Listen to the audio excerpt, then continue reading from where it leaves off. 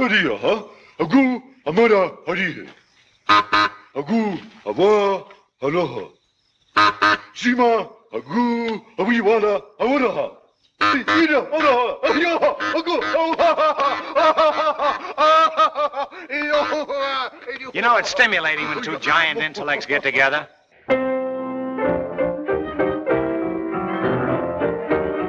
It's the Marx Brothers Council Podcast, and this is episode number 47, which we're calling Bert and Harry Go West.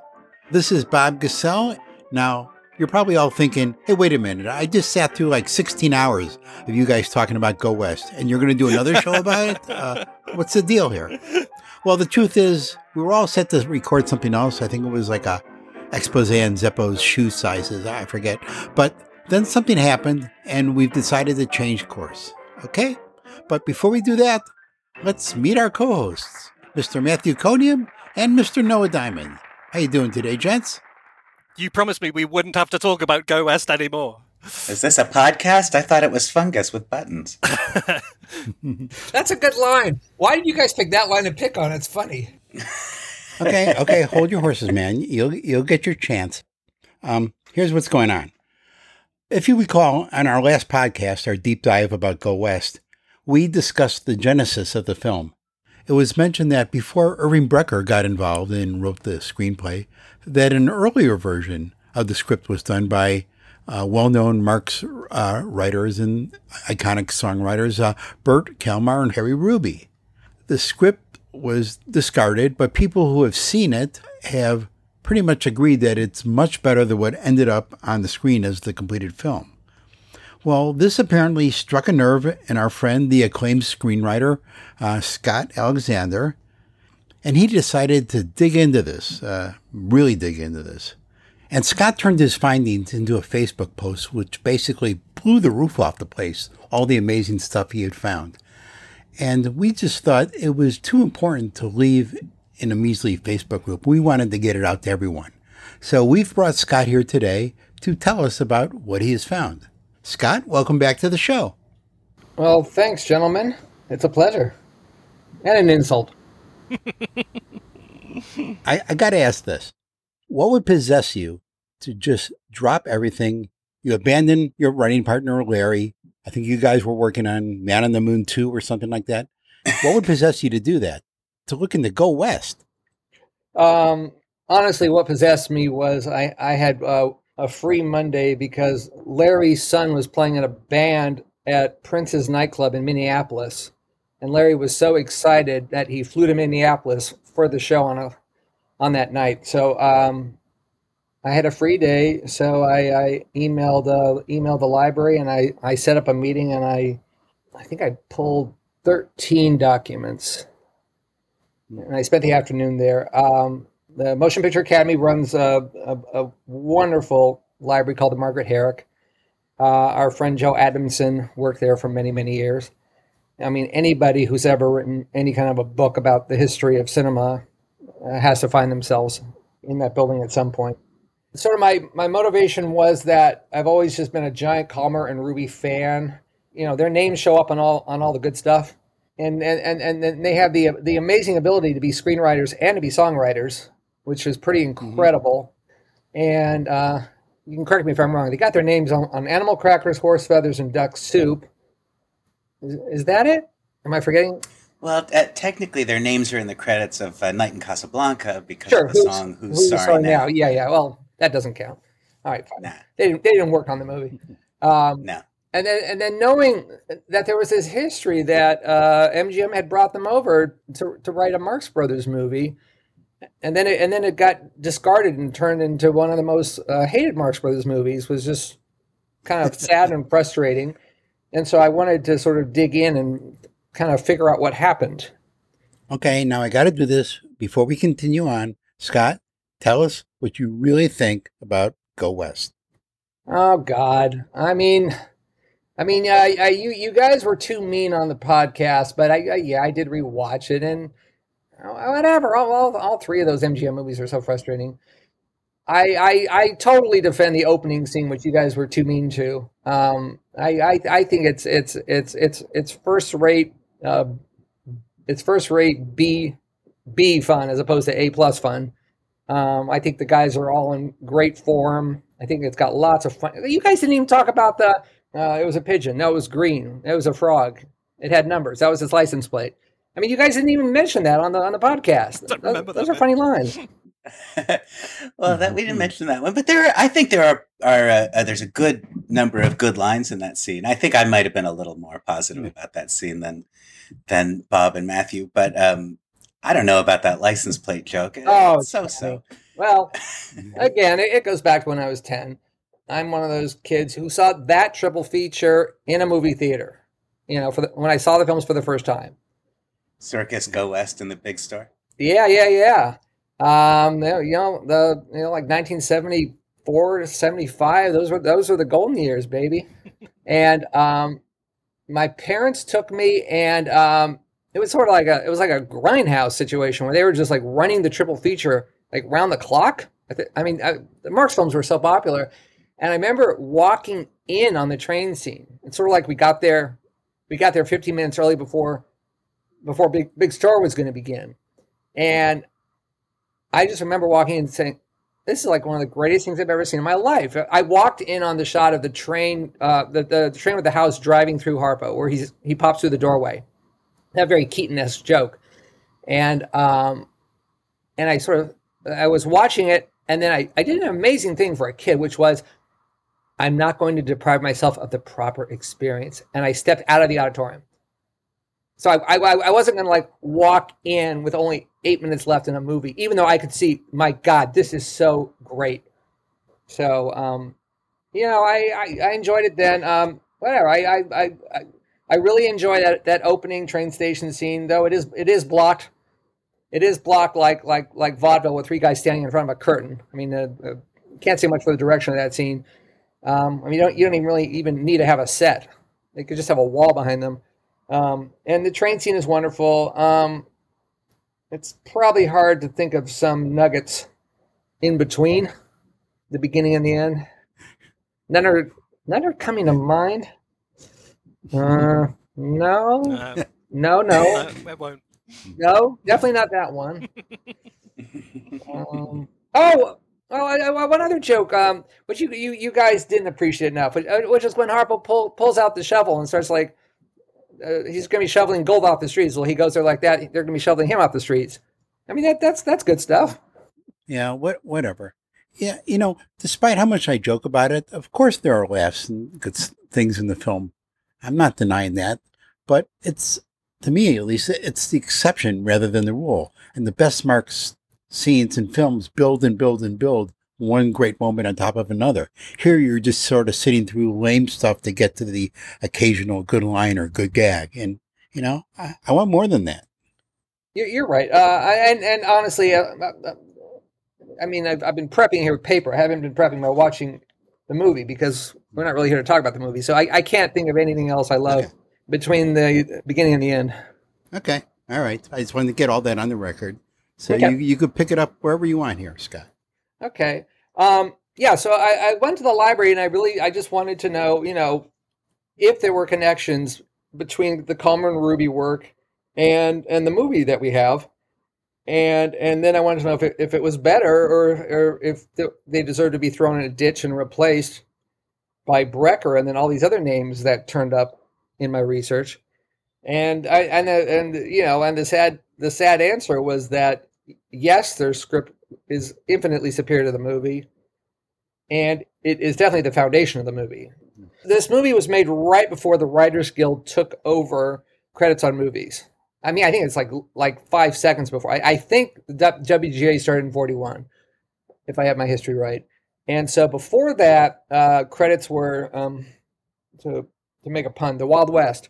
Credits were just, the cliche is, the brother-in-law of the no good brother-in-law of the studio head who couldn't get a job would get his name as a writing credit, and it was really just at the discretion of the producers in the studio. I don't really understand it. I would actually think that Kalmar and Ruby, because they're connected to really good ones, the studio would want their name on it, or maybe Kalmar and Ruby were just so sick of the whole thing that they just said we don't even care. But I mean, there's a lot in these treatments in these scripts that shows up in the movie. The key difference, just to jump in here, is Go West is a period piece. Kalmar and Ruby is not. But basically, once you get past the opening 30 seconds, it kind of feels like the same period. You know, the bad guy runs a saloon in an old West town, and there's people with shovels digging for gold, and everyone's a cowboy, and people ride horses and carry guns, and it has the vibe of a Western. I mean, the Kalmar and Ruby scripts are not perfect. I'll sort of discuss, bringing my screenwriting chops to it. I can read all their drafts, and I can interpret what happened and how things went south. But even with the final result, which is not perfect or at the level of their Paramount work, it's so much better than the movie we ended up with. Margaret Dumont has a major part. She's all over the film. Mm-hmm. She shows up in Circus, but I've always thought sort of her appearance in that sort of felt more like Groucho doing a contractual obligation with MGM, like you got to shove her in there because she's not on the train and she's not at the circus, and she just sort of shows up in her bedroom like in the last 20 minutes in the movie, which is a little weird because everyone remembers the Margaret Dumont stuff, but she's barely a factor in that film. Also, Kalmar and Ruby do throw in the non sequiturs and the surrealism, and just there's a bit of weirdness that is really joyful because you can certainly see that stuff upsetting MGM. They don't like non sequiturs. Mm-hmm. MGM likes things to make sense. They must have wondered why do they keep hiring? Why does MGM keep hiring us? If then because they worked on opera, there was some involvement with the big store at an early stage, and it never gets to the screen. I mean, why did MGM keep asking them back if it didn't want what they had to offer? I'm not aware specifically what they did on other projects, but what did they do, Matthew? Well, they did early drafts or early treatments of opera, and a version of the big store. I think I'm right in saying. I don't know if they were involved with races, although there's stuff in this film that in this script that recalls material in races, doesn't it? Yeah. Just so we're clear to the listeners, what I looked at the Academy. Were 3 Kalmar and Ruby treatments from 1936, which I believe would have been from before they started shooting Day at the Races. Yeah, all under Thalberg. So August 36, which is the last treatment, that's before. When does Races start shooting? I think it was right at the start of September. All right, so they've got 3 drafts from the summer of 1936. So that would have been while Day at the Races was prepping and starting to shoot. So this was not going to be the film after Night at the Opera. Though it's sort of intriguing that MGM was paying for more Marx Brothers ideas while Day at the Races was about to start shooting. So MGM really was very high on Marx's. And then they make Races. They go over to RKO. And then they come back with their 3-picture deal. So then Bert and Harry get rehired in 1939. The Academy had 4 drafts from April through the last one I saw was November 18th, 1939. That was the biggest surprise for me, actually, that they were still involved at that later stage in 39. I thought they were just around in 35, 36, and then their old stuff was just picked up and dusted down by Brecker. It's fascinating that they're still actually on the payroll in 39. Well, I mean, screenwriters get paid a little bit for treatments. Screenwriters get paid a lot more for scripts. This is the golden era of the studio system. And if you're on a weekly, which most writers were, I could be talking out of my ass, but I mean, certainly now studios can save money by just testing the water by only paying for a treatment.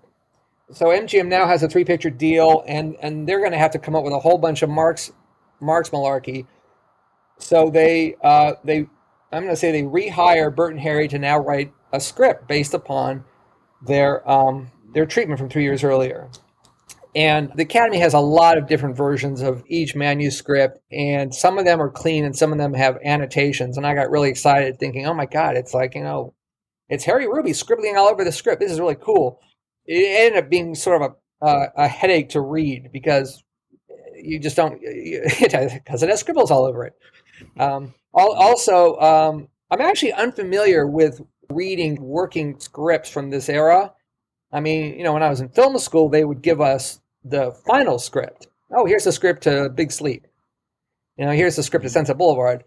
But if you're reading intermediate scripts, I mean, I guess with the old steno pool days and there's no computers. And so people would Bert and Harry would just type an exchange between Dumont and Groucho, and then they would come up with a funnier exchange. So they would just type X's over it and then just retype the exchange again. And so it sort of becomes a bit of a chore to get through it. My big takeaway from my library day was that Bert and Harry were at their best when they could just play in the sandbox. And I'm reading into this as a working screenwriter and knowing how the sausage is made. The treatments get better and better as they go along, which I found really interesting. So I'm going to say they weren't being supervised that closely because they're probably not being paid that much to do a treatment, and so they're just screwing around. There's a lot of Paramount surrealism. There's a lot of weirdness. They'll throw stuff in, and then on the next pass, they never take good jokes out. They just it's all additive. They keep adding more jokes. And so by that last treatment, it's really a lot of fun. And as you mentioned earlier, Thalberg and MGM were probably so focused on getting races up and running that they didn't give a second thought to what Kalmar and Ruby were doing back there. Yeah. Totally. I mean, the timeline is that the races is in prep, and it's a big, fat, expensive movie, and Thalberg and his team are very focused on getting races up and running, and they're focused on building that water carnival. They've got a lot on their mind. They got to fill that water tank. This is they got to call up Culver City and get all that water sent over. So yeah, they're probably not paying attention. Now, what happens with the scripts, sadly, and I've been there, is you turn in a first draft, and the first draft is your best work. Your first draft is unimpeded by other people's opinions. It's what you think is just friggin' crazy and funny. And they turn it in, and then it starts getting diluted and watered down, and some of the weirder stuff starts getting taken out, and then more girl scenes and boy scenes start showing up, and then more bad guys plotting start showing up, and things start making more sense, which is less fun. And it's a demoralizing process, and this isn't news to anyone who has studied Hollywood. It's just the development game, and it's why it's really hard for original comedy that's outside the box in modern terminology to get through the system. It's why so much lame comedy gets made, because jokes by their definition don't make sense. The password scene. Why do the guys keep forgetting what the password? Why do they keep letting themselves get locked out of the saloon they were standing in 5 seconds earlier? The scene doesn't make sense, but that's why it's funny. Something about the new script. I mean, we always accuse Brecker of picking for scraps from the earlier, greater ones and then repurposing jokes and scenes to lesser effect. But I gotta say, Harry and Bert are doing a lot of the same stuff, but they're sort of doing it under MGM rules, and I don't know, it's a really fine line. When the guys are doing the password scene, I'm charmed by it.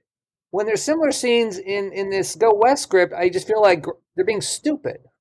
And it's hard to put my finger on it, where I'm getting frustrated with Groucho, saying, Groucho, you're too smart to be this dumb. I mean, we'll talk about it later, but there's a shameless repurposing of the Tootsie Fruitsy scene, and which the Tootsie Fruitsy scene is even questionable. I loved it. I loved that scene when I was 12 and in my junior high school. I performed it, at a school assembly. It didn't play too well, but that's neither here nor there. The miking was terrible. It was an outdoor stage in the quad. What do you want from me? If you didn't have the crew on your side, Scott. Yeah. People were throwing frisbees. It was lunch hour. It was a terrible booking. But the Tootsie Frutti scene is walking right up to the line of Groucho being stupid, but they get away with it. Something about all the later movies, you sort of feel like they've crossed over into Groucho becoming what I call MGM dumb.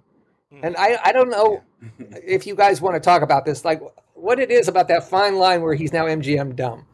Well, at Paramount, when he's not caring about the plot line, it doesn't matter whether he does something for or against his own self-interest because he doesn't really care. But at MGM, when supposedly he is somewhat vested in the story and he does something against his own self-interest, I guess it comes across as dumb.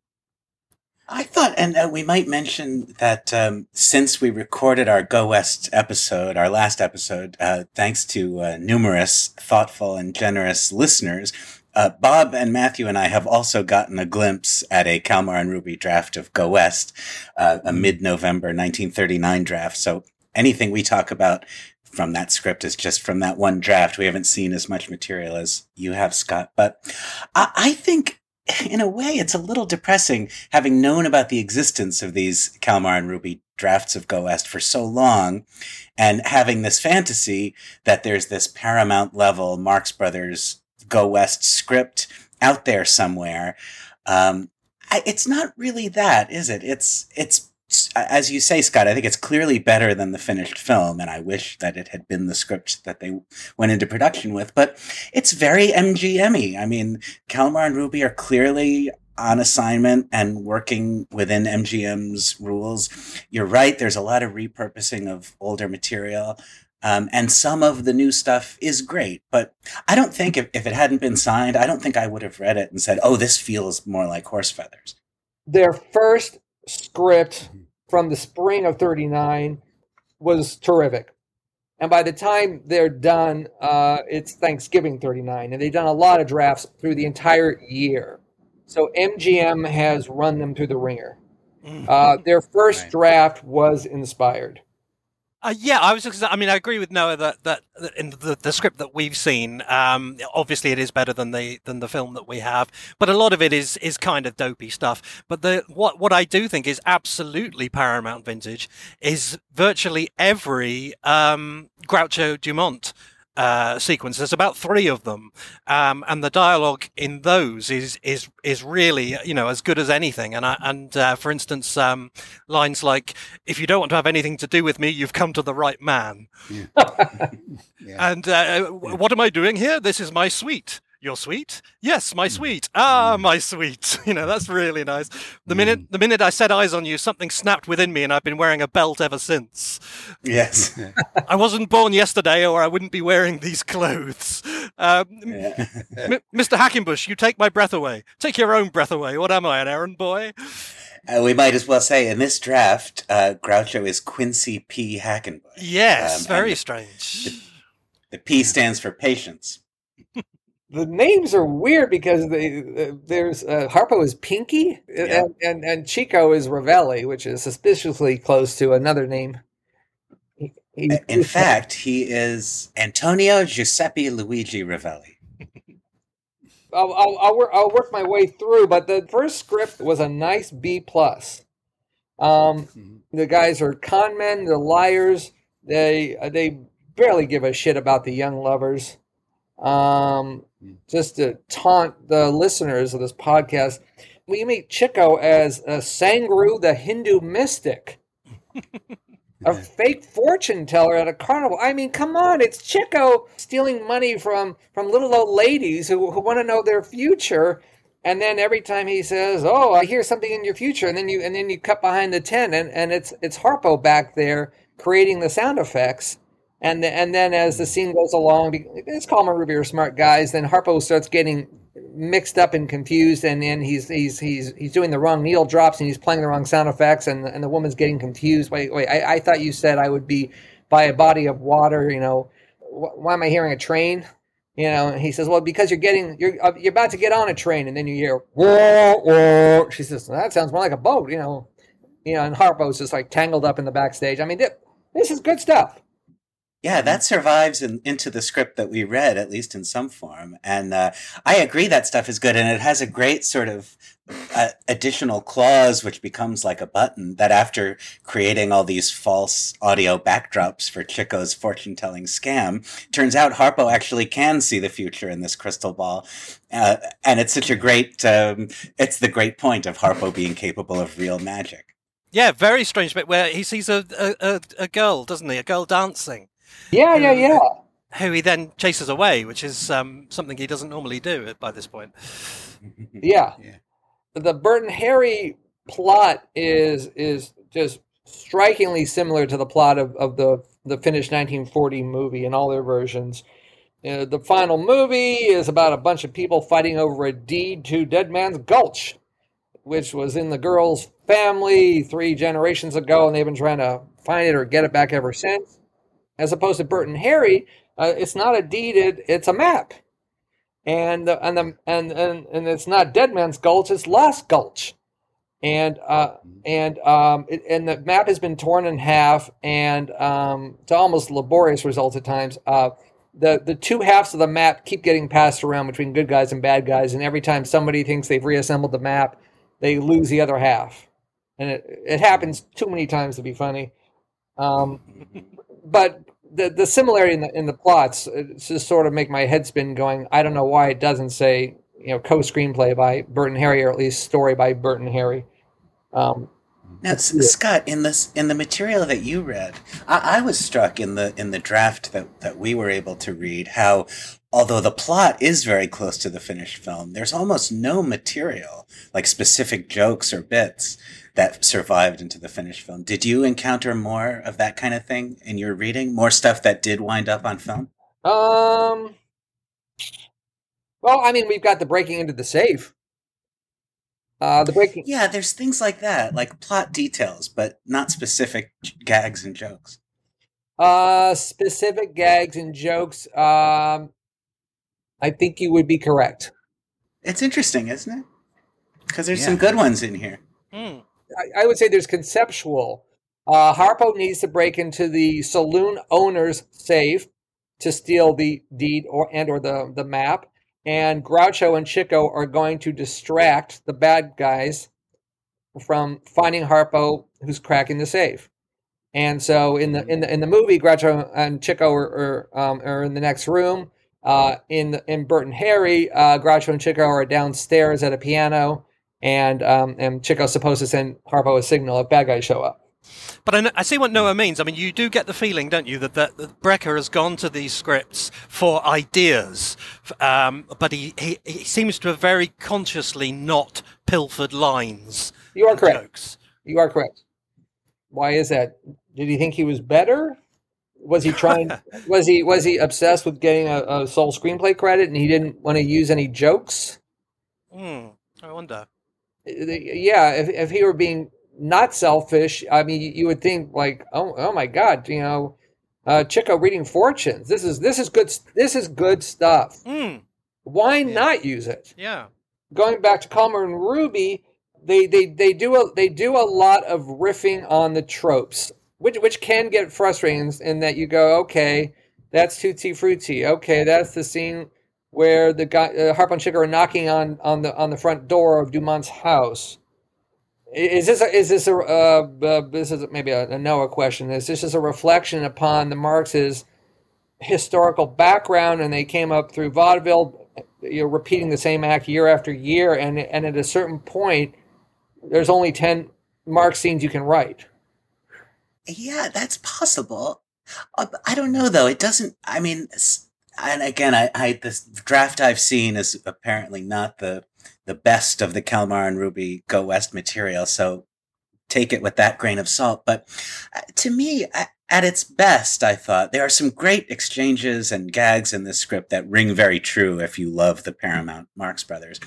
But considering that it was written by Kalmar and Ruby, it feels kind of like what happens in the MGM films. They're sort of borrowing the best of what they had done before. There's an exchange I took a note of. Groucho says to Chico, "How much would you charge to make a parachute jump without a parachute?" All right, that's if you just it's like Mad Libs. You could change the nouns and make a different Groucho line from, I think, Duck Soup. And Chico's answer is you couldn't afford it, which is right out of Animal Crossing. It was a late, but even the parachute joke wasn't very good. Yeah.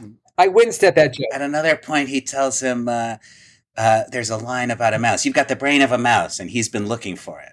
Well, it's the 4-year-old child joke from Duck Soup. Yes, it is. An amazing amount of that stuff. There's also really surprising to me in an exchange between the young lovers who are named Sally and Eddie in this draft anyway. And Sally says Eddie is a singer, much like Alan Jones in Night at the Opera before him, and Races. Sally says, "You got a job, Eddie, $25 a week for singing at the Crystal Palace." And Eddie says, "I could understand them paying me that for not singing." Wow. It's like, oh, well, yes, getting paid for not playing. We've been there before, but the Marx Brothers should be talking about that. You are correct, sir. Just to back up to the beginning, in Kalmar and Ruby's very, very first treatment, it's pure surrealism. The movie takes place in this very strange Nevada town that's become well known for easy divorces. And so every woman in America who wants a quickie divorce, it's the divorce capital of the country, has come to this town.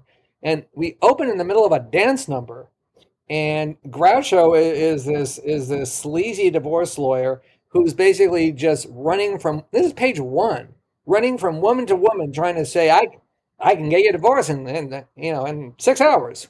He's going from one to another, and then he ends up running into Mrs. Van Alstyne, and which is Margaret Dumont, who has come to Nevada to secure divorce. And this is the opening of the movie. The opening of the movie is he's just this sleazy criminal lawyer, and then he crashes her suite, and then we're doing the sweet puns, and we're off to the races right out of the gate. I mean, the movie is weird right at the beginning. I would really like to know the story of why it was changed from a contemporary setting to a period piece. Was that a Brecker thing, or was that a studio deal? I'd always assumed that the success of Way Out West had at least something to do with it, but Kalmar and Ruby scripts 2 years later were still in a contemporary setting, so that's obviously not the case. I mean, in the later scripts, they fool you into thinking you're in the Old West, and then a bunch of cars drive into frame, and you realize you're at Old West Day. Yeah. The early drafts don't bother with that, and then all the treatments and every Kalmar Ruby script ends up with a friggin' rodeo, and for the life of me, the rodeo is. I read like 7 or 8 rodeo versions, and it's not funny. And it's so much like the end of Day at the Races as well. Yeah, but I don't even know what's even at stake. I mean, in some versions, Groucho ends up riding on a bull, or Groucho's stunt double's on a bull, and Chico's stunt double is on a cow, and Harpo's on a bucking horse. His stuntman is on a bucking horse, and I just don't even understand what the stakes are, why they're doing this, and why it's funny. In some versions, it's being cross-cut with a cart chase. I just don't even know what's happening. And I should just say I got told off for swearing in the last one, so I just want to stress that what Scott just said was a bucking horse. It was a bucking horse. I'm assuming that they were being encouraged to keep this rodeo ending, though. But for the life of me, again, just as a screenwriter, you always want to go out on a high, and every single draft ends with this dumb rodeo, which to me goes out on a big fat low. I mean, it's not the train from Go West. It's not the football game from Horsfield. It's just not anything. It's just horses running in a circle. I don't get it. Yeah, it makes me wonder if maybe this was a particular thing that Kalmar and Ruby were especially ill-suited to, We don't know how much they had to do with devising the climax of Horse Feathers, and Duck Soup for that matter, but I can't think of very many of these kind of comedy action sequences that have much to do with Kalmar and Ruby. Yeah, though they certainly stuck with it.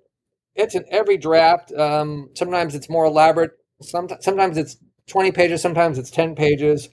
You wonder if maybe they were told that it has to end at a rodeo, maybe. Yeah, I mean it's weird because they're writing the script while Races is going into production with a big horse ending. Mm. So I would think the studio would say, give us something that doesn't have a horse for the climax. It's definitely not their forte, that sort of thing. They're much more kind of dialogue stuff. I mean, going back to what you said about the that scene with Groucho as the quickie divorce lawyer, that survives into the draft that we saw, but it's shunted to much later on into the film after interminable minutes of romantic and plot nonsense. But there is one other sequence which you mentioned in your post, Scott, which is, I think, apart from the Groucho Dumont scenes, the most Paramountish moment in the script that I read, which is the scene where Chico and Groucho start throwing things out of the window. Yeah. It's a lot of fun. It is okay. We're gonna riff on Wyatt Duck, but we're going to physicalize the scene. And so it's Groucho and Chico sitting in Groucho's office, and they've got half the map, and they realize every time they get half the map, the other half of the map ends up in the bad guy's pocket, and they've given up. They say, we're never going to get to that gold mine.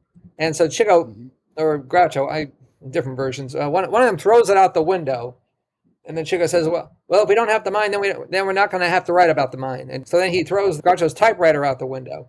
And then Groucho says, well, if I don't have a typewriter, then I'm not going to have to I'm not going to have a secretary. And Chico says, okay. And then he picks up the secretary's chair, and he carries it over the window, but the window isn't open large enough. And then the moment that I laughed out loud in the library was Groucho goes over and opens the window further to help Chico throw the chair out the window, it's so great. It's what you want. Yeah. It's what you want. It's like, well, wait, I'm gonna have to walk through your room to get to the maid's room. It's that stuff where Groucho is fully engaged in Chico's, just weird hypothetical craziness, and then it continues. It's like, well, if we don't have one chair, the other chair looks out of place because they were a set.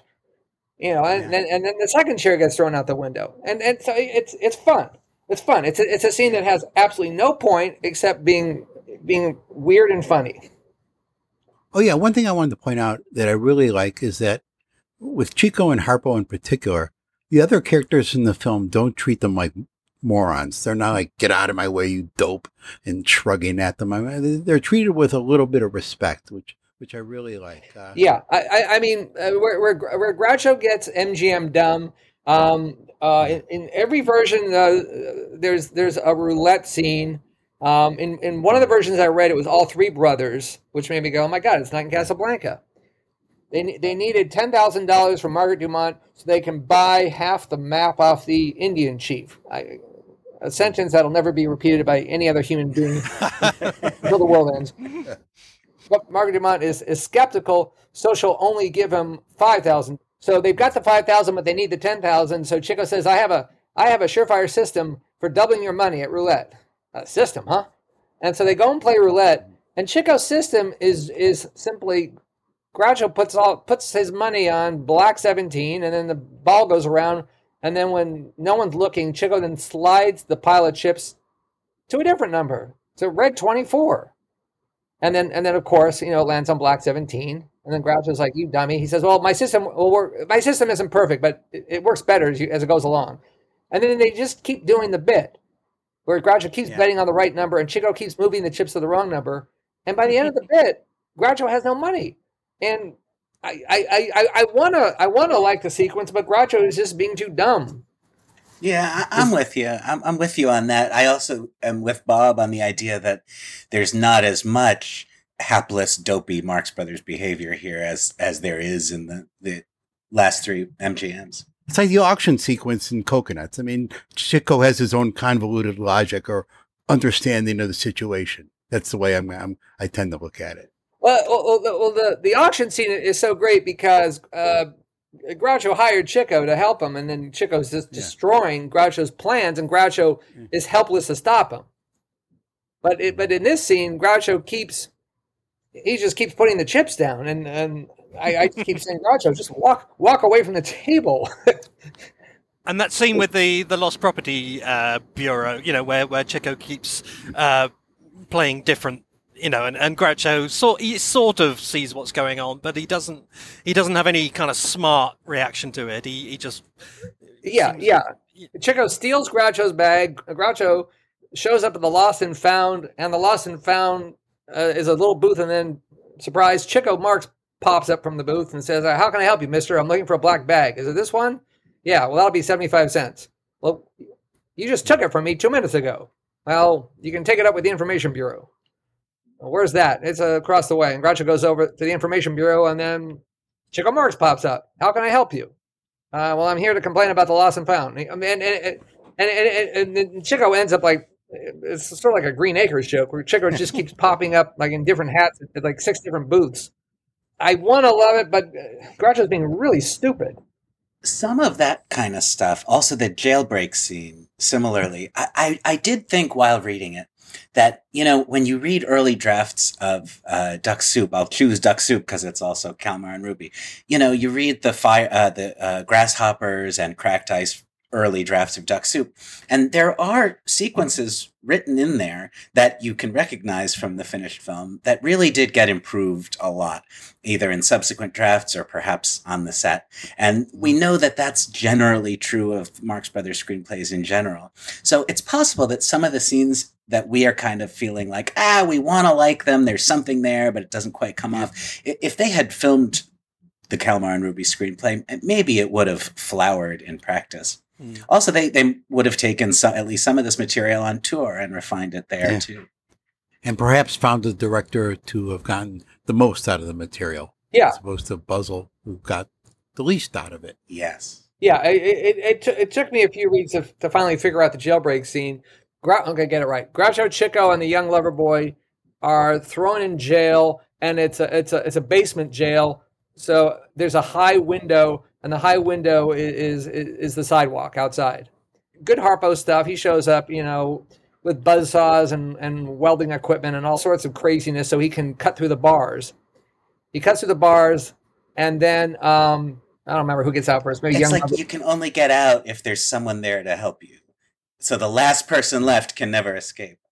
So someone has to be lifted out the window. And every time they run through the 3 guys lifting them out the window, someone gets left behind, and so then it's very reminiscent of knocking at the door in Duck Soup. Someone will then jump back into the jail to lift out the guy who got stuck, and then he'll realize, wait, now I'm stuck. The scene could have been great. It might be the Groucho participation that makes me question it. Chico and Harpo are always kind of happy to get caught up in their own weirdness, kind of oblivious to how the real world functions.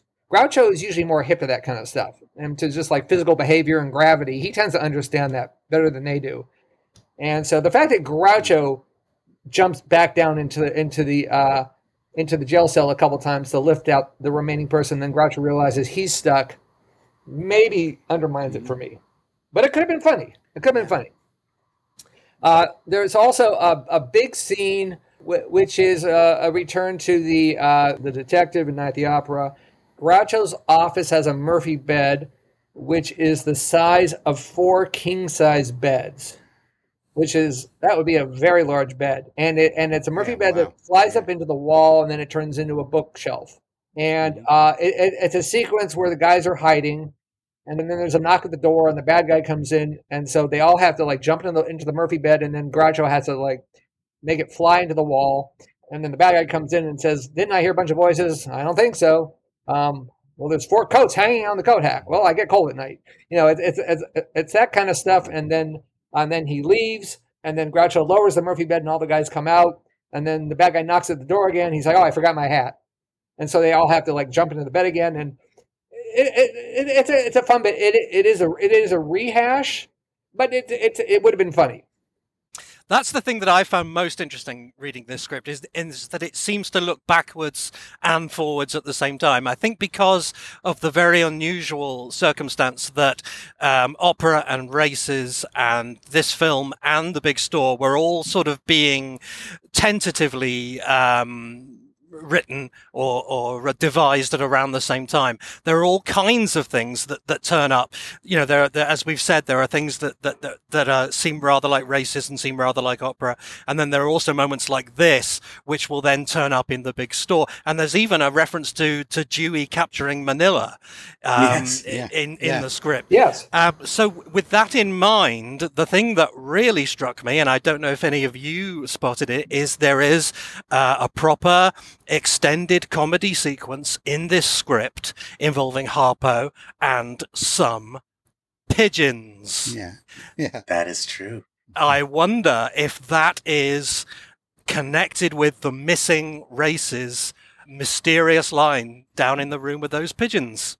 I thought it was interesting in speaking of references that found their way in and that you can use to place the script in time, that there in the draft we've read, there's a Wizard of Oz reference. Yeah. Eddie, the male ingenue, says, "We're off to see the wizard, the financial wizard." This script is dated like 3 months after the release of the Wizard of Oz. That's weird. I mean, if we want to like dig into the minutia with the dates of this material, they were writing their treatment while Day at the Races was being prepped. But as far as I know, Thalberg did not have the brothers signed to another film at that point in their contract, correct? Wasn't it a 2-picture contract? Yeah, I think that's right. Well, maybe I'm off here, but my understanding is that it was a personal services deal with Thalberg as opposed to MGM, and that maybe they would have moved on to another studio together, maybe like United Artists. Okay. I'm just pointing out that he's planning on having a long relationship with these guys. Yeah. I think there was talk about a baseball film. Was that then, too? Oh, I haven't heard about that. That would be for Kalmar and Ruby to write. Sure. Right. Ruby in particular was a huge baseball fan, right? Yeah. Hey, let's talk about for a minute what happened to Margaret Dumont. I seem to recall, once again, I'm relying on memory, I seem to recall that she wanted to distance herself from the Marxes because their film career was coming to an end, and she wanted to expand her horizons. I don't know. She just disappeared. What's your guess as to what happened here? It's very interesting, isn't it, that they did write the character out rather than recast it. Yeah. I mean, it shows just how, it was her or nothing for that role. Right. Yeah, I mean, it's weird. In terms of the Kalmar Ruby and the Brecker scripts lining up, I mean, you got the girl whose family had the fortune. You got the good-looking tenor who's in love with her and trying to prove himself to her. But then Margaret Dumont gets dropped and June McCloy gets added. Mm-hmm. The naughty woman who's in collusion with the bad guy saloon owner is not in Kalmar Ruby's draft. And we should point out that the villain is called John Higgins in this film, which is about as un-Western a name as you can possibly have, I think. Big John.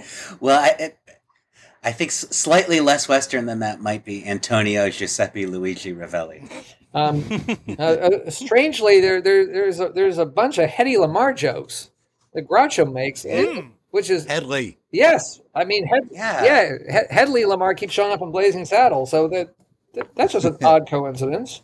It's really interesting how much Harpo's harp is integrated with the action here too, more than in any of the films. Harpo's harp is often with him, or he employs it he uses it as a bow to shoot arrows at one point. He uses it to accompany Chico's fortune-telling stories. It reminds me of the harp being visible in the paddy wagon in Horse Feathers, although nothing more is made of it there. Maybe that's a Kalmar and Ruby idea, that the harp is, I don't know, it's just with Harpo a lot more. It's like his sidekick in this screenplay.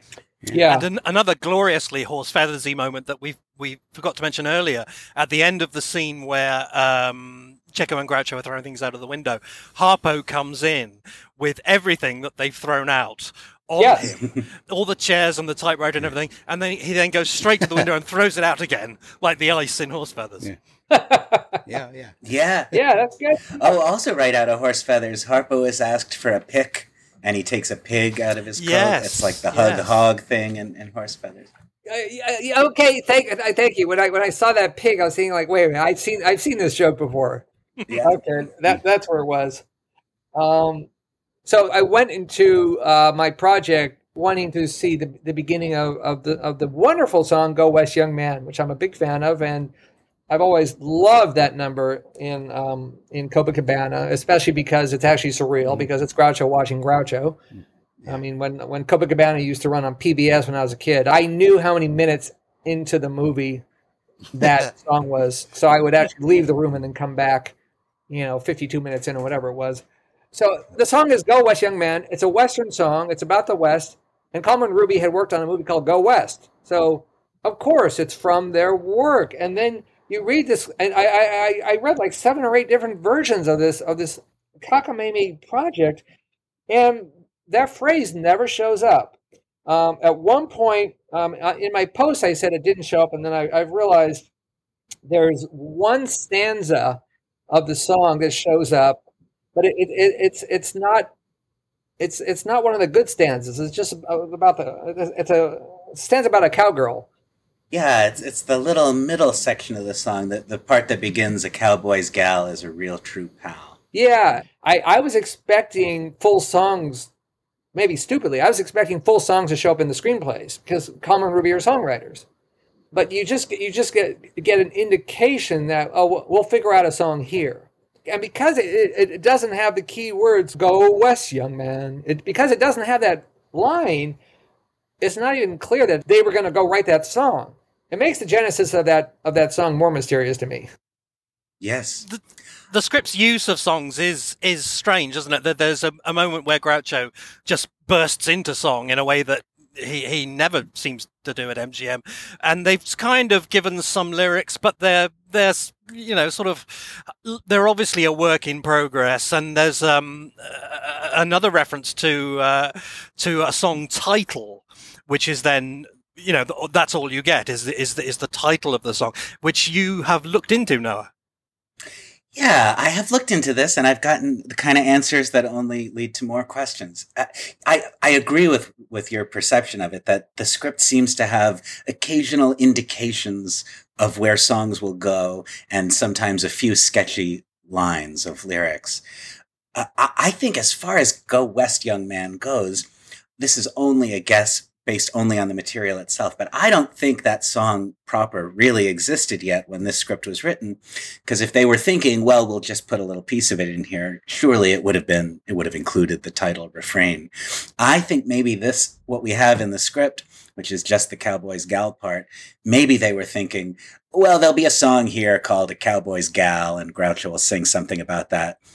And then maybe later when they went to write the full song, they incorporated that fragment. Now, why they took on the assignment of writing that full song when it doesn't seem to have wound up in any of their drafts for this film is a bit of a mystery, but maybe it's just another Dr. Hackenbush situation. Even more confoundingly. Or maybe it's because, as Scott said, they do have this unique status of being both comedy writers and songwriters. So it's possible that after their draft was rejected and Brecker got the gig, they were still approached to write a song for it, which then didn't get used either. Yeah. As showmen, as salesmen, and as really talented guys, I for the life of me, why didn't they write the full set of lyrics and for any song and put it into any of these drafts? Just because they tend to write very amusing lyrics, which read well on paper. I just can't figure that part out. Why isn't it in the script? That's why it feels like such a standalone. And also, like Dr. Hackenbush, it's a good Groucho song that incorporates elements of the film, but it could have and may have been written without any thinking about the plot of the film. I mean, "Go West, Young Man" doesn't really make that much sense for the character or the situation, in the same way that we've said Dr. Hackenbush song, much as we love it, the singer of that song knows he's a fraud, and the Groucho in Day at the Races is always trying to prove that he's not a fraud. But you can cut a calf in half and make bologna. It's such a great line, and that line makes sense if you're writing Go West. That line has nothing to do with Copacabana. Why is Copacabana suddenly doing a Western number? Yeah, well, that could be any number, right? It's a nightclub performance. Whereas, like, Groucho's character in Go West, at no point would he be telling a young man to go west. I mean, I don't think we need these kind of justifications, but I think at MGM maybe they thought they did, and that's why some of these songs didn't make it. But just to make this even more confounding, one of the other songs mentioned in the draft that we read is called Hot Tamales. There are no lyrics. Kalmar and Ruby just say that a song called Hot Tamales is going to be performed. Well, they did take out a copyright on Hot Tamales. Oh, wow. I've never seen sheet music. I don't think it was ever recorded. But in June of 1939, so very much while they were working on this, there was a copyright listing for a song called Hot Tamales from Go West by Bert Kalmar and Harry Ruby. And yet, Go West, Young Man wasn't copyrighted until 1947, the year of Copacabana, and also the year Bing Crosby recorded it with the Andrews Sisters. Oh, wow. It is possible that song had nothing particularly to do with this film. And we've always just assumed it did because it seems so obvious that it would, but I don't recall ever actually seeing any claim or certainly any proof that it did. Yeah, well, but we do have that one stanza is in the other movie. Yeah, I wonder if MGM could have sued over that. Like, we own that. Actually, I did my copyright search and I noticed that the song is copyrighted Universal MCA Decca. Which makes me even more confused. The guys know how to write really funny lyrics, and they at the Indian reservation, just out of the blue, Groucho mentions that he's half Indian, and then he starts singing a song. My pa was red, my ma was white, and I was very blue. 3 cheers for the red, white, and blue. Which is amusing. Maybe it's not politically correct in this day and age, but it's fine for 1939. So it sort of indicates to the reader this could be a funny song with funny lyrics and a funny gimmick, but they don't really do it at any other point in the script. Groucho could have had 2 songs in Go West. Could you imagine? Yeah. Okay. I'm now like looking through these drafts, like by the last draft, just in terms of the MGM desecration, in the original treatment, Groucho showed up on page 1. By the final MGM draft, Groucho shows up on page 12, which is just horrible. Yeah, horrible. Oh, there's this funny scene with Groucho meets Margaret Dumont. No, do you want to take a whack at it? Sure. Okay. What page are you on, Scott? I'm looking at page 15. Just before you do that, they're talking about the desecration of the scripts.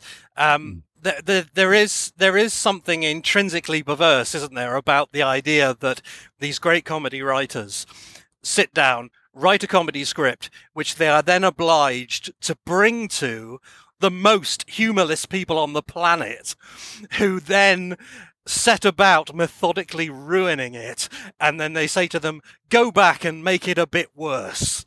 So they make it a bit worse, and then they come back and they say, yeah, you're right, that is worse, but I think we could make it even more worse. Go away and make it more worse. So these poor comedy geniuses have to go away and make it more worse. Yeah, well, but this is welcome to Hollywood, friend.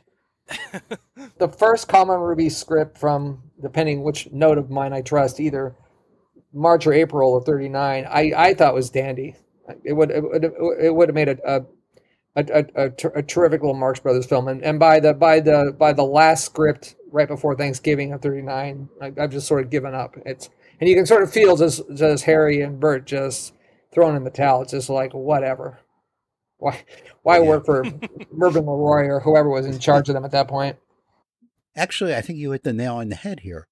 They had written a good Marx Brothers film, but they hadn't written a good MGM Marx Brothers film, which is what they were hired to do. Yeah, it's seeing how the treatments got better as they went along and the scripts got worse as they went along is just really sad.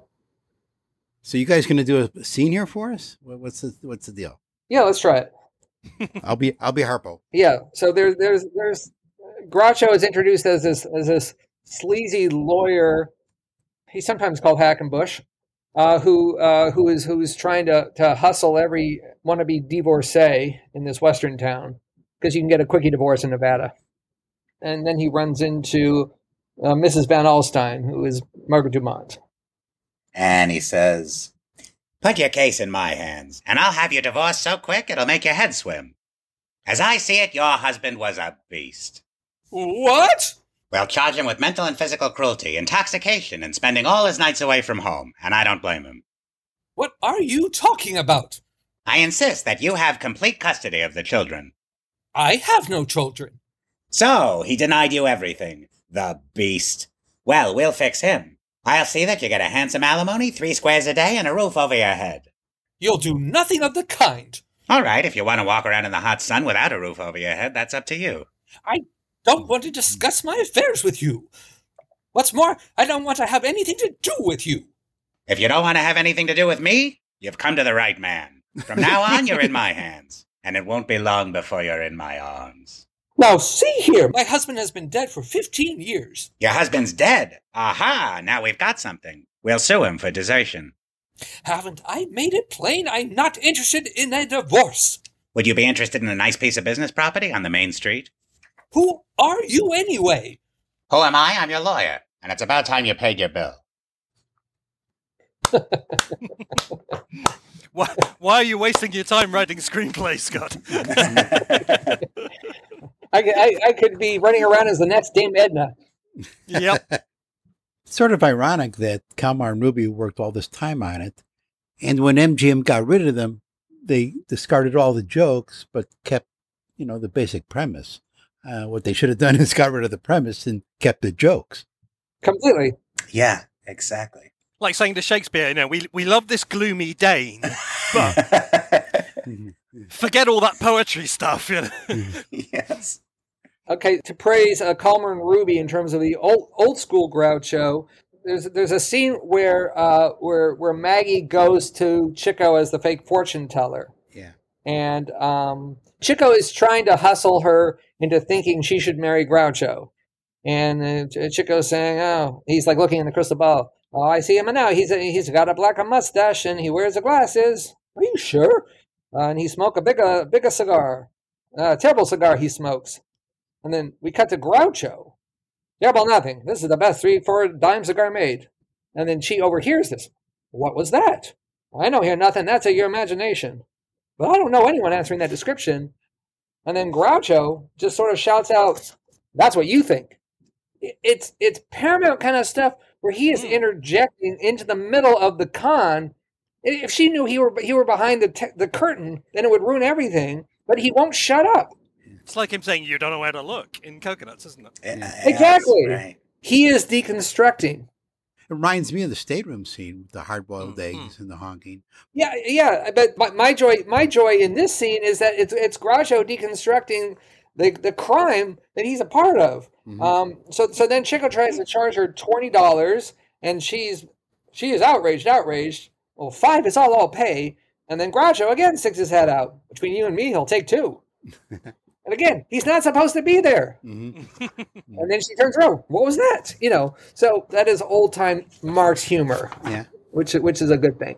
As we're dealing with that scene, there was one exchange in it which I couldn't make any sense of, but the first time I read it, it just made me laugh. And the more I think about it, the less sense it makes. I don't know if any of you can come up with anything, but obviously the joke is that Chico is prepped, so Chico knows loads of stuff about her that she doesn't know he knows, and she thinks he's a genuine fortune teller, and she says to him, "You've convinced me more than ever that some people possess the power of extrasensory perception."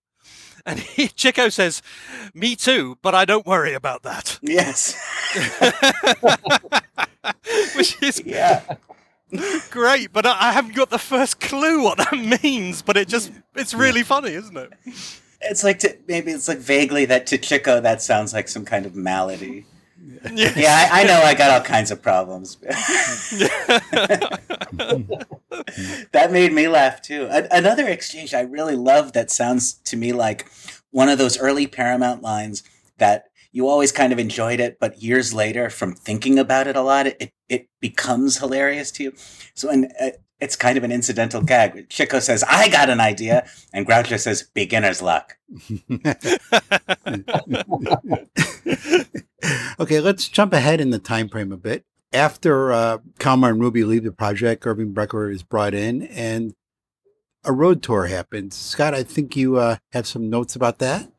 Okay, so Irving Brecker comes on. There are mystery writers floating around. Some guy named Al Mannheimer blows in and out. The writing team of Jerome Chodoroff and Joseph Fields blows in and out. But Irving Brecker writes his first draft with Dory Sherry. And Dory Sherry was a bit of a legend. He just won an Oscar for writing a screenplay. He was later so highly thought of, he actually became a studio president. He was a producer, director, writer. I mean, he was very respected. So he wrote the first complete screenplay with Irving Brecker's name on it, with Irving Brecker. Irving then wrote a bunch of drafts solo. Then Nat Perrin came in, did some punch-ups. Old friend of the Marxes. Then they decided to do the road tour, which was, a big deal to the guys. And Dory Sherry's name is on the road tour script with the first draft with Irving. The road tour scripts, there was a lot of experimenting going on. The first draft I saw was 140 pages, which is really long. For any Marx fans who've always wondered, they performed 5 scenes on the road. They performed the train station opening. They performed the stagecoach ride. They performed the saloon sequence, which then goes into a lot of music numbers. I think there might have been a Chico number and a Harpo number in there. The breaking into the safe scene is done old school, and it's so much better than in the movie because it's done split stage. So you actually see Groucho and Chico and the girls on the left and Harpo on the right. Why on earth did they not do that in the film? It's inexplicable, isn't it? Yeah, they had the set built that way. Yeah. Exactly. And then the 5th scene is the Indian reservation, which becomes a bit of an extravaganza. Mm-hmm. A few of my scribbles on the road tour. The train station scene was a constant fluid work in progress. Much, much longer. Went on forever. Lots of different runs of jokes. They kept trying. Though the final version of dialogue that we hear in the movie was written by Nat Perrin. And isn't it strange that Perrin, I think I'm right in saying, gets a story credit on Big Store, doesn't he? But he doesn't get any kind of credit on this film for writing the one scene that people like. Yeah. Yep. I think the Big Store, he gets that credit because it's based on a Flywheel, Shyster and Flywheel episode that he and Sheikman wrote. Yeah, I mean, to be fair to Irving, who I actually once spent an afternoon with, so I got to meet old Irv. Irv just kept throwing out version after version after version of train station jokes, and maybe they felt he was young, he was green, and it wasn't quite landing, and then Nat Perrin came in and he sort of figured out, all right, this is the 10-minute version that works. And I'm pretty sure line for line, Nat Perrin's version is the movie version.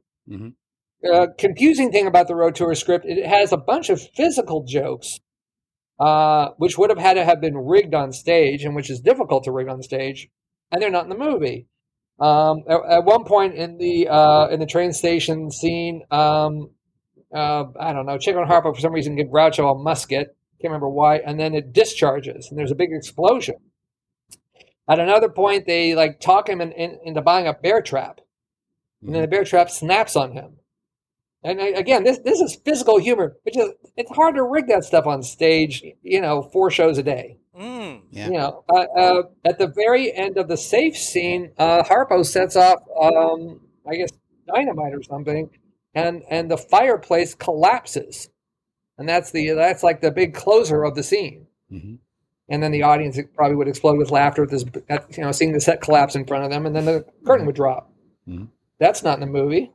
Very strange. Very strange. It's strange to those who've always wondered. But it would seem that the stagecoach was on some kind of rockers, because the script refers to the coach sort of bouncing around and hitting a couple bumps. Mhm. There's a narrator who some kind of voice of God who kind of explains what the hell is happening here and what the plot is, and probably talks too much about a missing deed. Mhm. The Indian camp ends with a big war dance, which then becomes a real this is real 1940s kind of nonsense. It becomes a conga number, and then it's Indians and Marx is all dancing in a big conga. And then that's the 11 o'clock number, Noah. Yeah. And then it ends. Besides the drafts of the tour, I found a great MGM document, which was just so weird. This is a sort of document that screenwriters have nightmares about, like not knowing what studios do behind your back. It was an MGM laughter guide, rating the laughter in the theater per joke. And I'm quoting it. 1X means a chuckle. 2 X's means a giggle. 3 X's, they were holding their sides. I don't know who this scientist is who was sitting. I mean, we all know, we heard stories about Maury Riskin in the back of the theater, with a stopwatch, timing jokes. I don't know how this guy was gauging whether they giggled or held their sides. Strangely, 2 jokes actually went off the chart. I'll watch my money, you watch him. You must have given it to yourself. Well, somebody's given it to me, which is it sounds a little filthy on some level. That got 4 X's. Was that holding the side, or what's 4 X's again? 4 X's, no. 4 X's is not on the grid. The grid stops at 3 X's. Off the charts. Funny. Off the charts, yeah. It's off the chart. And then the ending of this scene where Harpo takes the scissors and cuts Groucho's pants. 5 X's. Holy cow. Whoa! Holy cow. Holding not only their sides, but the side of the person sat next to them. Yeah. My final wrap up here is then there are these really grim reshoot pages. So in the business, you make the movie and then you drive out to Glendale or Long Beach or somewhere where supposedly non-film folk live, and you show them the movie, and then they fill out cards. Most movies I've worked on, the people who make the movies don't really give a shit about these cards. We always find the focus groups really interesting, which is 20 people who each get paid $50 to sit at the front of the theater and talk about the movie. Mm-hmm. And that's kind of intriguing. But what people write on the cards is just, who cares? Who cares? Well, clearly some moron watched the movie and wrote this card, I don't understand this deed plot. If the Marxists have the deed, why are the bad guys racing to New York? To beat them because they don't have the deed anymore. And clearly this got the upper management and the front office and some sweaty, stupid MGM VP who's worried he's about to lose his job. This is going to make or break the film. Because the audience literally doesn't know what's happening during the climax. Now, it means that one jerk off, he was probably in the bathroom when it got explained, but he wrote it on the card. And so poor Irving Brecker, at this point, I'm feeling sorry for Irving. He ends up writing 2 different scenes because it's panic at MGM. The movie's opening in 6 weeks, and we got 1 day where we can get the guys back on the set, and we got to shoot it. Irving writes 2 different scenes where Groucho rehashes the entire deed plot. In one version, I don't even remember who he's talking to. In one version, he's talking to the totem pole. So there's that totem pole at the reservation where you look over and the totem pole looks like Groucho Marx. So poor Irving actually had to write a script, I wrote this down, where Groucho says to the totem pole, they want the railroad to buy their land instead of Dead Man's Gulch. He's saying this to a piece of wood. So I hope they did not make Groucho say this line and shoot it. It's not in the movie. The reshoot pages could have been just like panic central. Maybe the movie's not testing well. Strangely, one very long reshoot got written by, this could be the only female screenwriter on a Marx film I know of, Marguerite Roberts. Marguerite Roberts, who I'd never heard of before I did my project, later became a big writer of westerns, most famously True Grit, True Grit is a major movie, but she wrote a lot of those like late 60s, like Henry Fonda, Jimmy Stewart kind of westerns. Mm-hmm. So, I mean, she's the real deal. So, again, MG must have panicked that, the women aren't responding to the movie. Only the men are giving us high scores. So we need more love story. We need a humdinger of an opening love scene.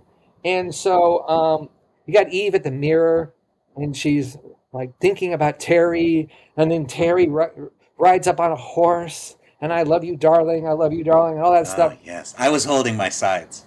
So she actually wrote the part where the horse's head came between the camera and the actors. She is to be thanked for the biggest laugh in the film. Yeah, that is interesting, though. The only female writer who ever worked on a Marx Brothers project, I guess that must be the case. I've never pulled drafts on other Marx scripts, so I can't speak for other movies. Yeah, maybe there are others, lurking, unknown as she was. But yeah, so far as we know, it's certainly in the sexism of the time. It's sort of berserk that she's not being asked to write even one joke. Yeah, we need love, honey, more love. Okay, enough with this Go West crap. Scott, you were in this Academy library with all these documents and film experts. Now, what did you find out about the manicures? Tell me you got something. Yeah, I ended up talking to the head of special collections, and who just came over. And he saw my name on the check-in list, and he recognized my name, and he came over to introduce himself and say hi and say if there's anything special you need. And I go, well, strangely enough, I'm here for Go West, but are you familiar with the Marx Brothers Night at the Opera stateroom scene? And it turned out he's a giant Marx fan, and so he basically he knew about the manicurists, and this guy runs special collections, and so on his own volition he started pulling. I'm probably going to get him fired when they find out he was doing this. He just started trying to pull all the paperwork he could. He did pull me a casting sheet from the movie, which had about 25 names on it and did not have the manicures on it. It had almost. I think it might have had every speaking part except for the manicurist and the engineer's assistant. I believe everyone else is there, and there were a bunch of Italian ladies. So I'm assuming we're in the Italian opening, and then on the MGM internal casting document, Lorraine Bridges as Louisa was listed under the word leads. I don't even know who she is, which I just found perplexing. So anyway, my new friend at the library, he pulled up all paper. They didn't have that much. They had publicity materials, which don't help. He said if I want, I can try USC Special Collections. They've got great stuff, but I haven't been down to SC in a while. He said all production materials, meaning daily call sheets, which is where we would find her, used to be in a warehouse in Culver City. And when Ted Turner bought MGM back in the 80s, for some reason, because Ted is a bit of a nut, he had all of that stuff shipped to Atlanta.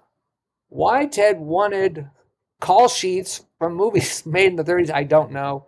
But everything is in Atlanta. So there is some kind of a Turner MGM archive in Atlanta. And if any listeners want to go knock on their door, the call sheets are probably there. Well, there's a lead we haven't heard before.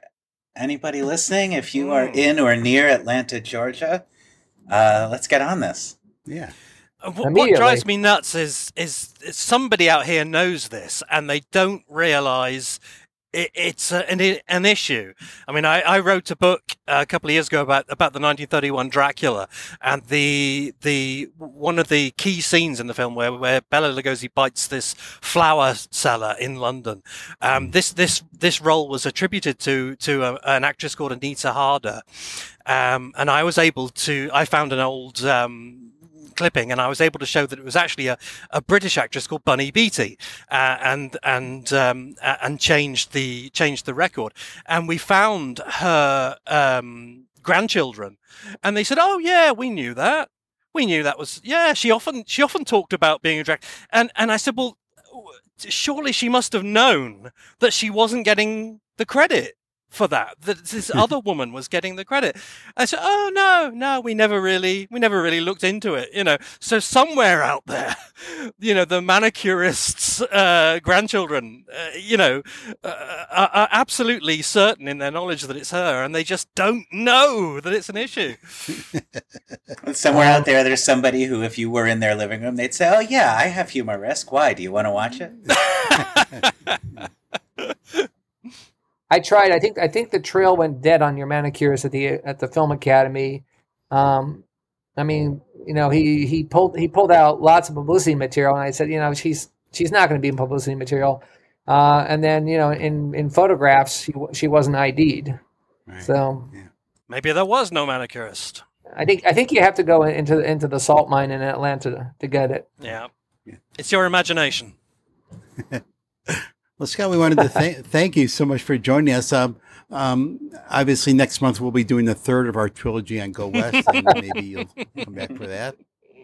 Yeah, I would love to do an episode about that set where Harpo and Chico are digging holes, and it looks like a set we would have in my junior high school.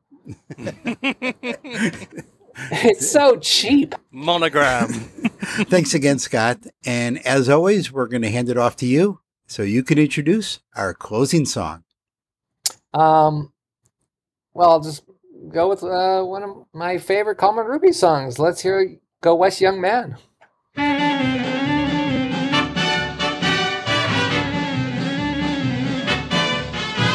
Before you go to Buffalo, to Baltimore or Borneo, to eastern Pennsylvania or Sudan, go west, young man.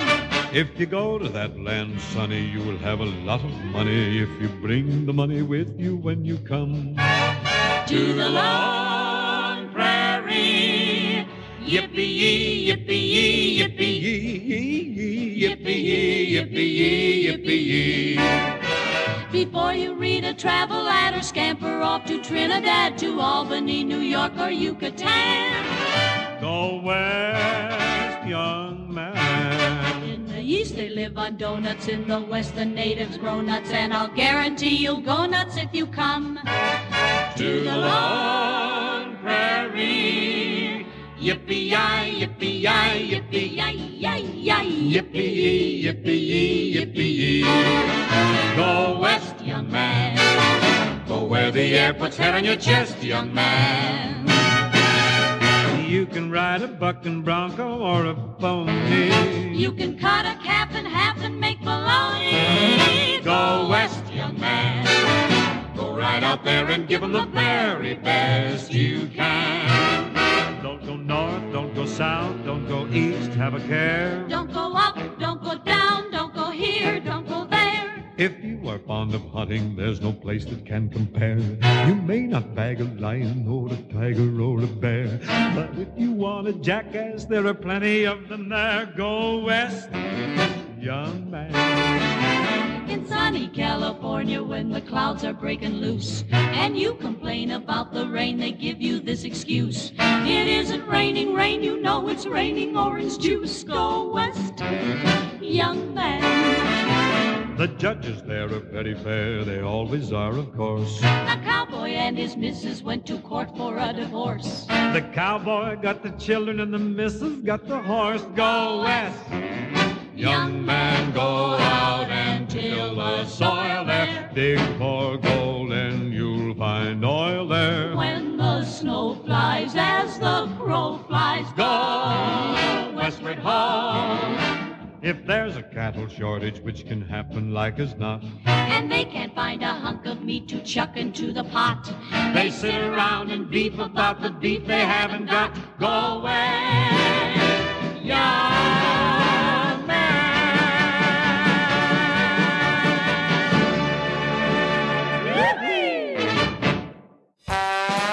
The Marx Brothers Council podcast is produced and edited by Bob Gassell. Matthew Cunningham's books, The Annotated Marx Brothers, and That's Me, Groucho, are published by McFarland. Noah Diamond's book, Give Me a Thrill, The Story of Alsatia is published by Bear Manor Media. For more info on this and all episodes, visit our website at marxbrotherscouncilpodcast.com. Also look for us on Twitter. And for the place to talk Marx and meet fellow fans, join us on the lively Marx Brothers Council Facebook group. See you next time!